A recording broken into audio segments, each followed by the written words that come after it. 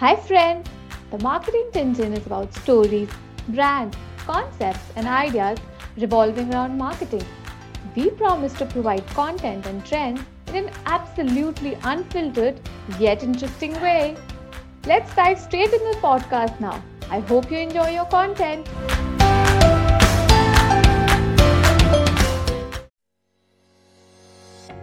For today's podcast, we have picked an unconventional brand. It was once featured as one of the worst inventions by Time magazine. It went from bankruptcy to a brand that enjoyed rising sales during the pandemic.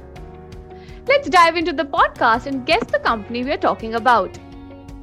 So we'll give you a small hint. It's a footwear brand whose name is inspired by an animal. So what do you guys think? Is it Puma? Or is it Onitsuka Tiger brand? No. We are talking about the colorful and comfortable foam clogs that break almost every rule in fashion, Crocs. Many critics and commenters once described this shoe company as the ugliest shoe ever invented. Did you guys know Crocs were the brainchild of 3 founders who had stumbled upon a new boating clog made by Canadian company Foam Creations while out on a sailing trip in 2002. It was an immediate hit, selling close to 75,000 pairs in its first year. In the 4 years that followed, the company sold more than 50 million pairs and garnered a lot of media attention. However, during the financial crash, the company suffered a huge loss of a whopping $200 million, forcing massive cost-cutting measures that included closure of many stores and several factories.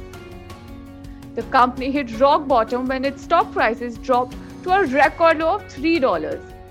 Crocs were on the brink of a collapse. We feel the brand's struggle was due to its dilution of its image during expansion.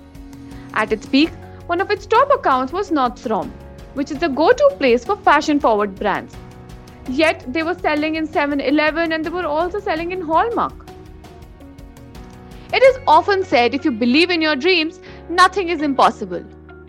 Crocs came back with a bang in 2014 when it received a major funding from Blackstone.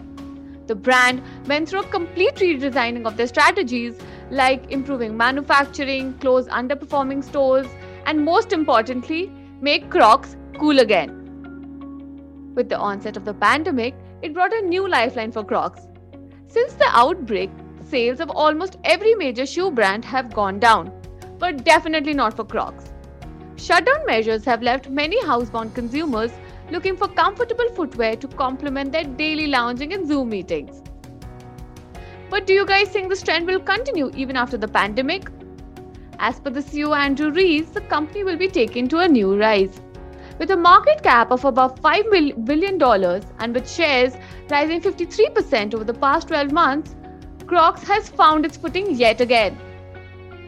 Crocs has seen quite a rise and fall in their journey, from being the most hated invention to becoming a must-have comfort wear. What lies ahead for the brand in future is something I am really excited for. With this, we come to an end of this podcast about the journey of Crocs. Subscribe to our podcast for more such interesting stories. Till then, stay tuned and happy listening.